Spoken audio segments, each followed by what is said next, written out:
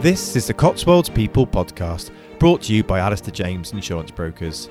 My name's Alistair, and throughout this podcast, I'm going to be speaking with a variety of very special guests from the worlds of business, sport, music, literature, politics, and many more, all of whom have a connection to the Cotswolds, area of outstanding natural beauty. Do please leave us a review or rating, and be sure to subscribe to the podcast to hear our latest guest interviews. This week I chat with the CEO of the Cotswolds Distillery, Dan Zaar. The distillery itself is located in Shipston-on-Stour, and it places its whisky production at the heart of everything it does at the distillery, using barley that has been grown only here in the Cotswolds. The distillery also produces its own Cotswolds dry gin, but it is the whisky and the distillery's commitment to using locally sourced produce, which, as you'll hear, is something Dan is particularly proud of. All of our whiskey is made using locally grown, Cotswolds grown barley, which is very different to what you might find up in Scotland, where people will rather quickly tell you on a tour where their malt comes from, as in the maltster who malted it. But when you ask where they got it, in other words, which farms, they really won't know. And this whiskey used in Scotch is, it's big business. These are, Diageo, Pernod Ricard, these huge companies, and the whiskey, the barley comes from farms not just all over the UK, but all over Europe. Whereas our idea was that we wanted to make a whiskey that was truly 100% Cotswolds and using Cotswolds grain. The problem with that is it's very contingent on Cotswolds weather. For example, last year was all right. The year before was really horrible, actually, and it was difficult. Luckily, our farm and the farmer that we work with did a good job, and he got his crop in at the right time. And so the 18 harvest was okay, although very expensive because it was one of the only ones who had a decent harvest. 19 was much better, and we'll see what 20 is like. But we use it's a fifth generation farming family called the Greens that farm they're tenant farmers on the Blenheim estate.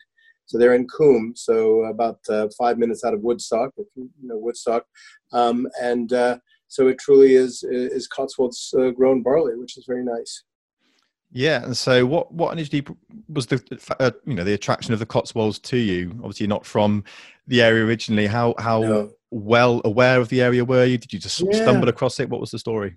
Gosh, well, the first time dates back to probably around it was the early 90s when a very good friend of mine, an American guy, went off to do a year of uni in France and ended up meeting a girl from Chipping Norton, as you do, and falling in love, and they ended up getting married here.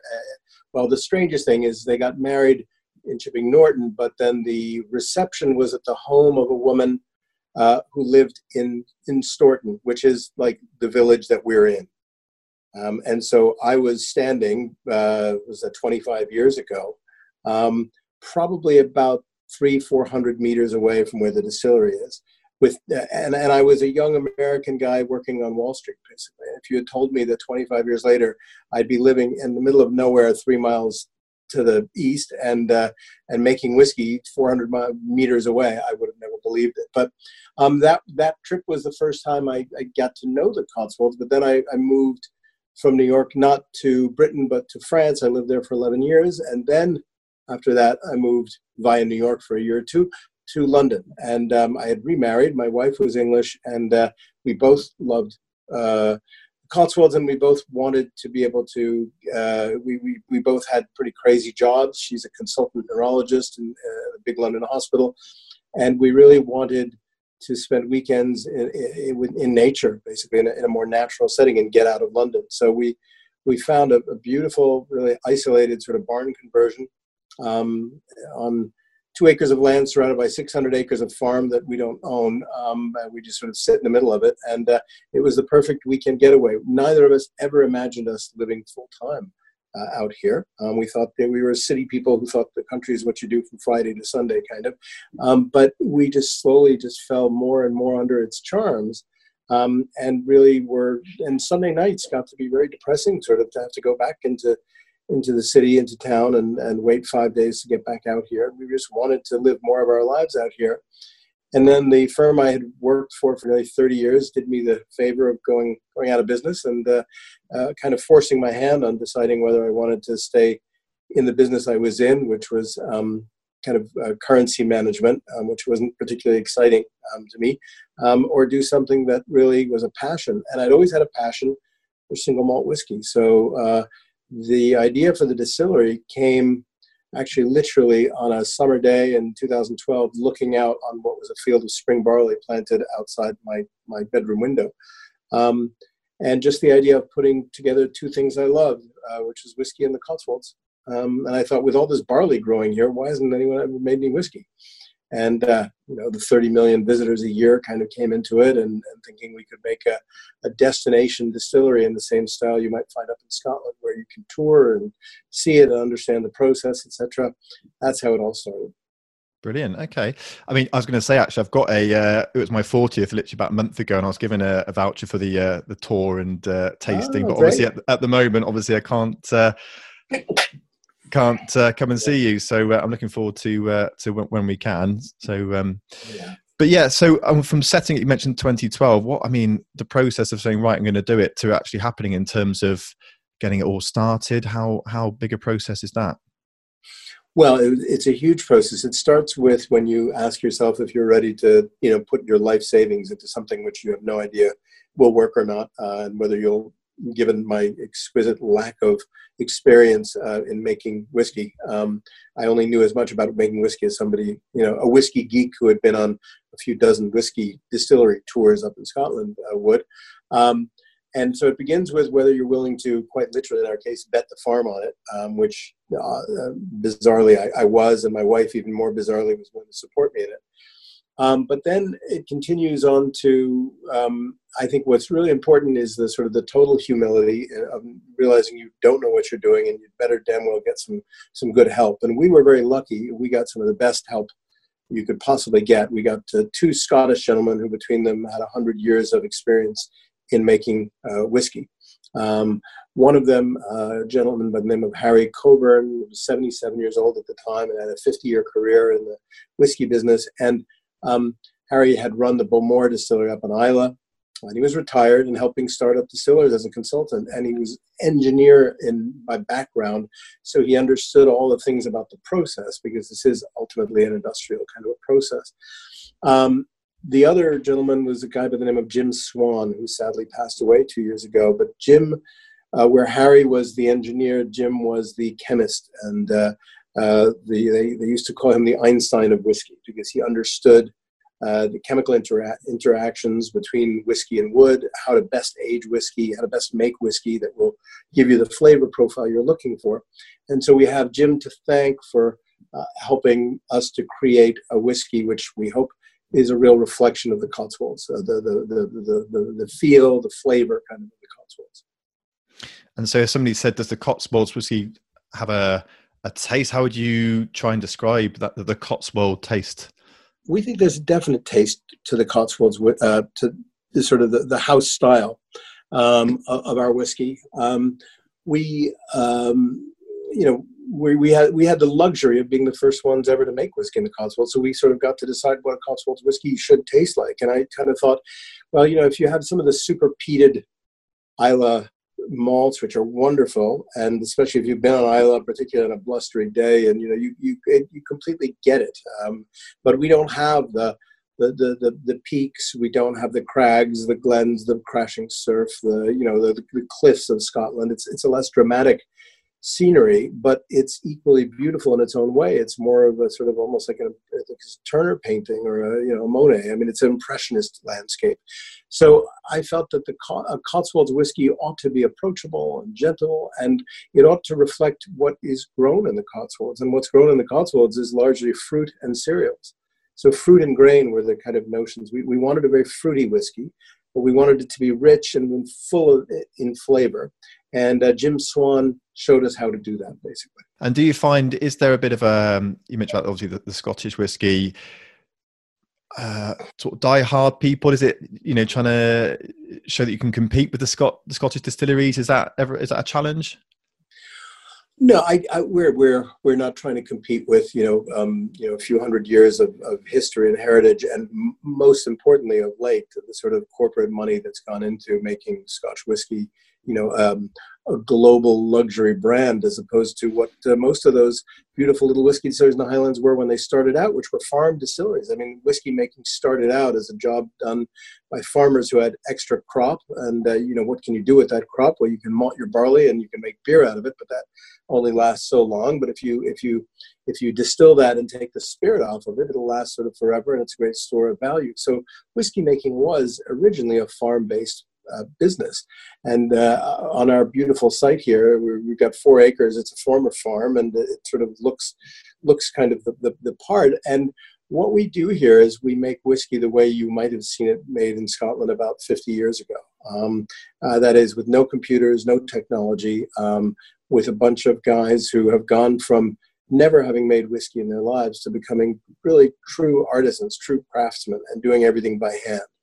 And so what we find is that those Scots really in the know, whether they're in the business or just folks who know their whiskey, they come down and they see what we're doing.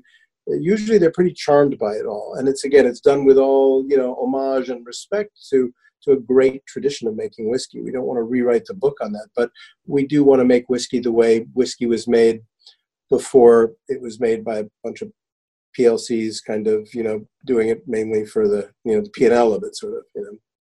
And what do when your friends back home make of it? When you said, back in America, when you were coming here and doing the whiskey, what have they made of it all? Well, actually, so my best friend was kind of my partner in crime. He was my whiskey buddy, and we would sort of do a boys' trip once a year. I'd go up to Scotland, kind of like that film Sideways, two sad middle-aged men driving around and drinking booze, kind of.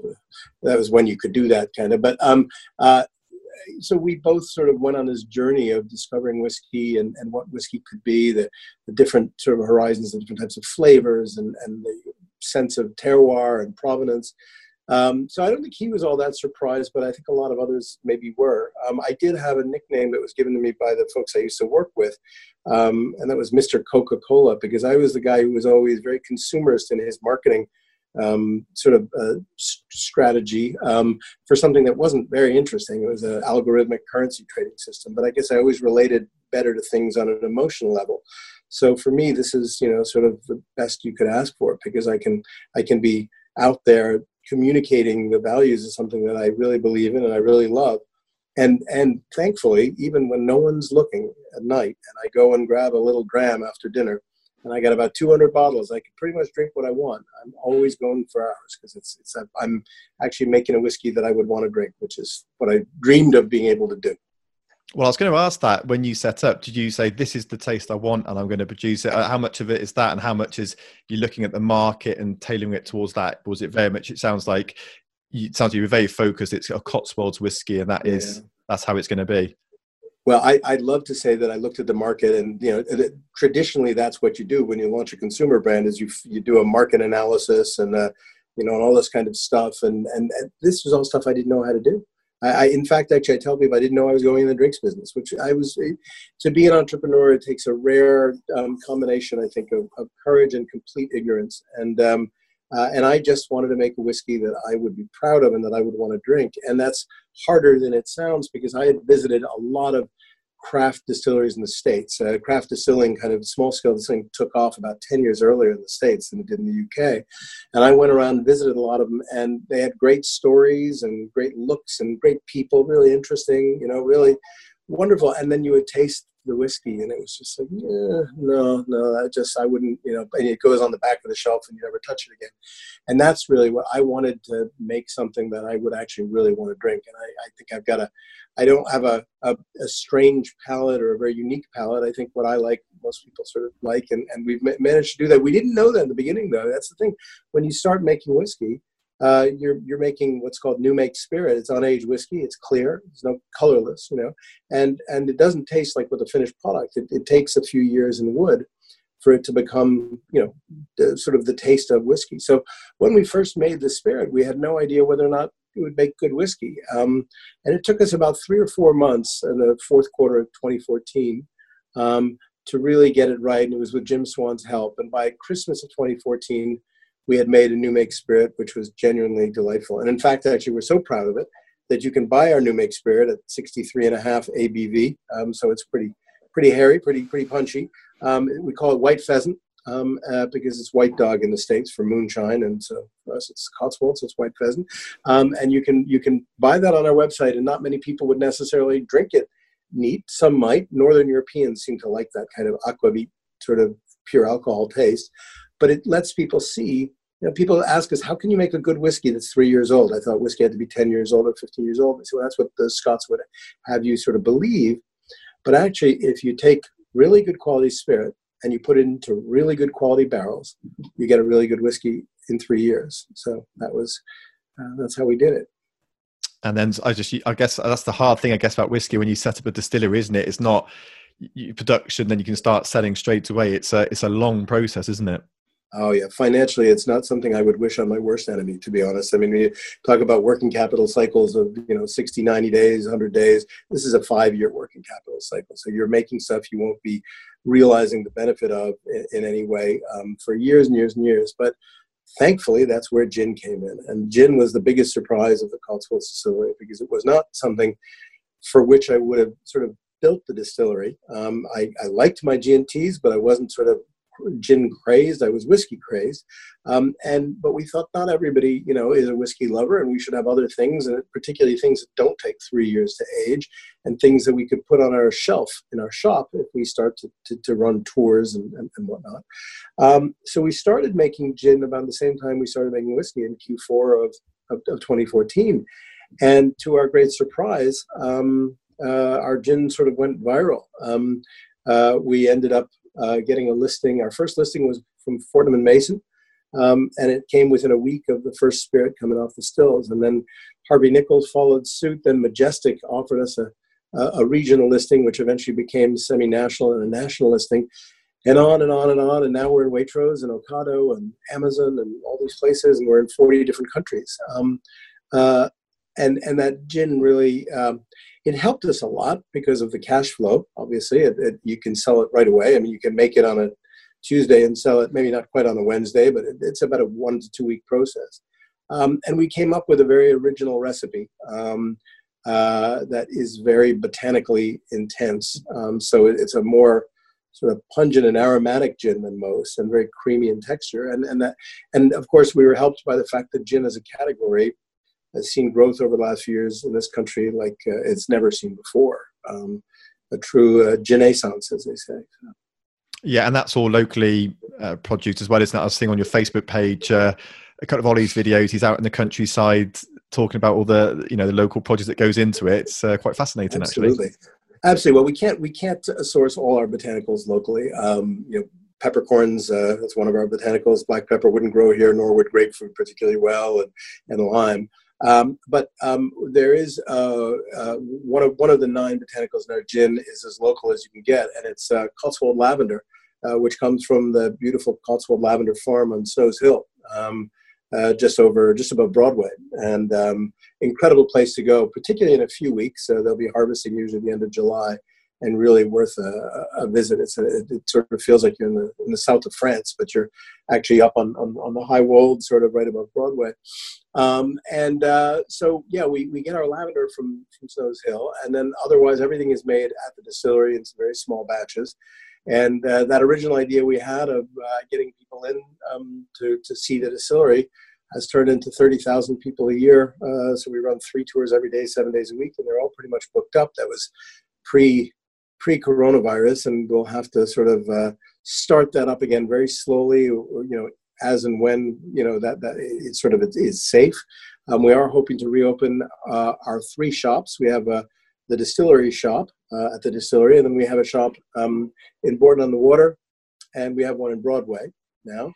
And we hope to open all 3 of them in time for the weekend of the 3rd, 4th, and 5th of July, I think it is, or 3rd and 4th of July. And then who knows, maybe the cafe. We built a new visitor center last year, which is beautiful here at the distillery, and it has a really nice cafe. We hope maybe that'll be up and running by the end of the summer, so we can still get a few weeks of the summer in. Brilliant. And the tour and tasting, which hopefully I'll be able to go on soon, that's for whiskey and gin, is it, for people that want to come? It is. It's all together in one small, it's all under one roof. So we have our two gin stills, Lorelei and Dolly, and our two whiskey stills, Mary and Janice. It's traditional to name stills after ladies. Ours are all musical ladies. There's a story behind each one of them. But and you can see both of those, and you can see the whiskey warehouse and see how we bottle sort of through the windows of our bottling hall. And then it ends up in a beautifully appointed tasting room where the sky's the limit in terms of what you can taste. And those who drive can even bring home what we call a driver's dram. Well, it was my birthday treat, so I definitely won't be driving, I don't think, that time. So, and you touched upon coronavirus. How has that affected, your production as well? Is that a big impact on you, or have you managed to sort of muddle a little, get through it? We've been certainly luckier than some in certain industries. I mean, we've had our difficulties. Obviously, again, the 3 shops have had to shut down and no tours, and that was a big part of our revenue. On the other hand, that's been made up for by very, very strong sales on our website. So we have an online store where people can buy pretty much all of our spirits, including what we call distillery exclusives, which are spirits which are not sold in the trade, so to speak, in the shops, but just by ourselves. Fun things like limoncello, summer cup, whiskey amaro, so whiskey liqueurs, etc. And those are all available on our website, and that's definitely helped. And then in terms of our wholesale business, of course, the bars, restaurants, and pubs have not been ordering of late, but the shops have been ordering. So, we've kind of, one's made up for the other, and a lot of the staff that are involved in the hospitality end of our business have been on furlough, but we are looking forward to having them back with us in July. And everybody we've continued to make whiskey and gin and bottle. So our production's been going on, and everyone who's been non-essential has been, sort of non-essential to production, I should say, has been working from home. So basically all of our sales, marketing, and admin have been from home, and that's worked very well. But I will say I'm actually speaking to you from the distillery. I nipped in here for a meeting a few minutes ago. I only live 3 miles away, and it's really nice to be back here. Yeah, I bet it is. I think everyone's feeling that now, aren't they? I know see a lot of businesses getting back to trying to get back to some sort of normal if they can. So, exactly. And on the whiskey, I mean, from my own industry, obviously working in insurance, whiskey is one of those areas, certainly for collectors, where the value is going up a lot actually lately, as people having revalued, etc. What do you think the reason is for that? Does it seem to be a global increase, not just in England and Scotland? That seems across the world. Why do you think the reason for that is? Well, I think it's that it's the same as you would have for any sort of luxury item which is limited in supply, and it's quite collectible. It's become quite a thing over the last 20 years to collect whiskeys. It's something which one can have as an investment, but one can also offer one's friends as well. Very often people will what's the saying? You buy 3 bottles, one to drink, one to collect, and one to share with friends. But I have never really been personally that sort of whiskey fan. I kind of have always felt that an unopened bottle of whiskey is a bit of a sad thing. It's meant to be enjoyed. So the rare expensive bottle that I've had has not lasted very long, because if it's good, then eventually it comes out for company, the good company, the ones you want to offer, the people who appreciate it. We've always felt that it's important to keep a very sort of affordable pricing strategy. You'll see a lot of new whiskeys coming out which are over £100, which we just feel for a young whiskey is. I understand the financial difficulties that new whiskey makers have and why they would price it that way, but I think it's really important to keep both your flavor profile and your price approachable.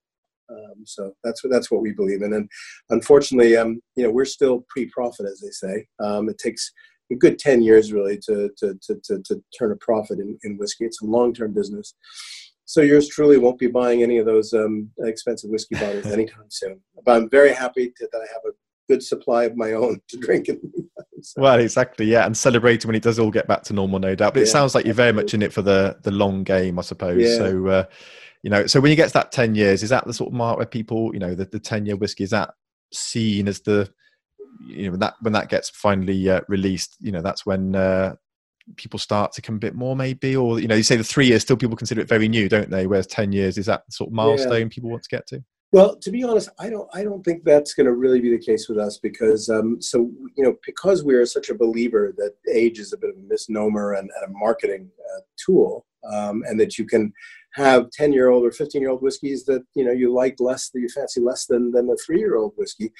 We've decided it would be disingenuous, even if we were at 10 years, to be sort of really flaunting a number, which is frankly a number that's much easier for those who've been around for 100 years to throw out there. Even though their production techniques might not necessarily be as quality focused as ours. So our whiskey is what they call NAS, non-age, no age statement. But it's very clear for everybody to see because it says on the bottom, on every bottle established 2014 when we got started. So we're not sort of trying to pull the wool over anyone's eyes, but we do think that it's just what's going to create the bigger demand sort of for our whiskey is a greater number of people being exploratory in their whiskey tasting, looking for new things, looking for different things. There's a whole category which is growing quite fast called world whiskey. And that's basically whiskey not made in the traditional places like Scotland, Ireland, Kentucky. It's whiskey that might be made in Taiwan. There's a great whiskey distillery in Taiwan. Japanese whiskey now is actually an established thing. There's I think over 20 whiskey distilleries in Tasmania and Australia. There's great single malt being made in Netherlands and France and Denmark and Sweden, you name it. And that's a group that we're very conscious of sort of wanting to be a part of. But what's even more exciting is that they're actually, English whiskey is going to become a thing.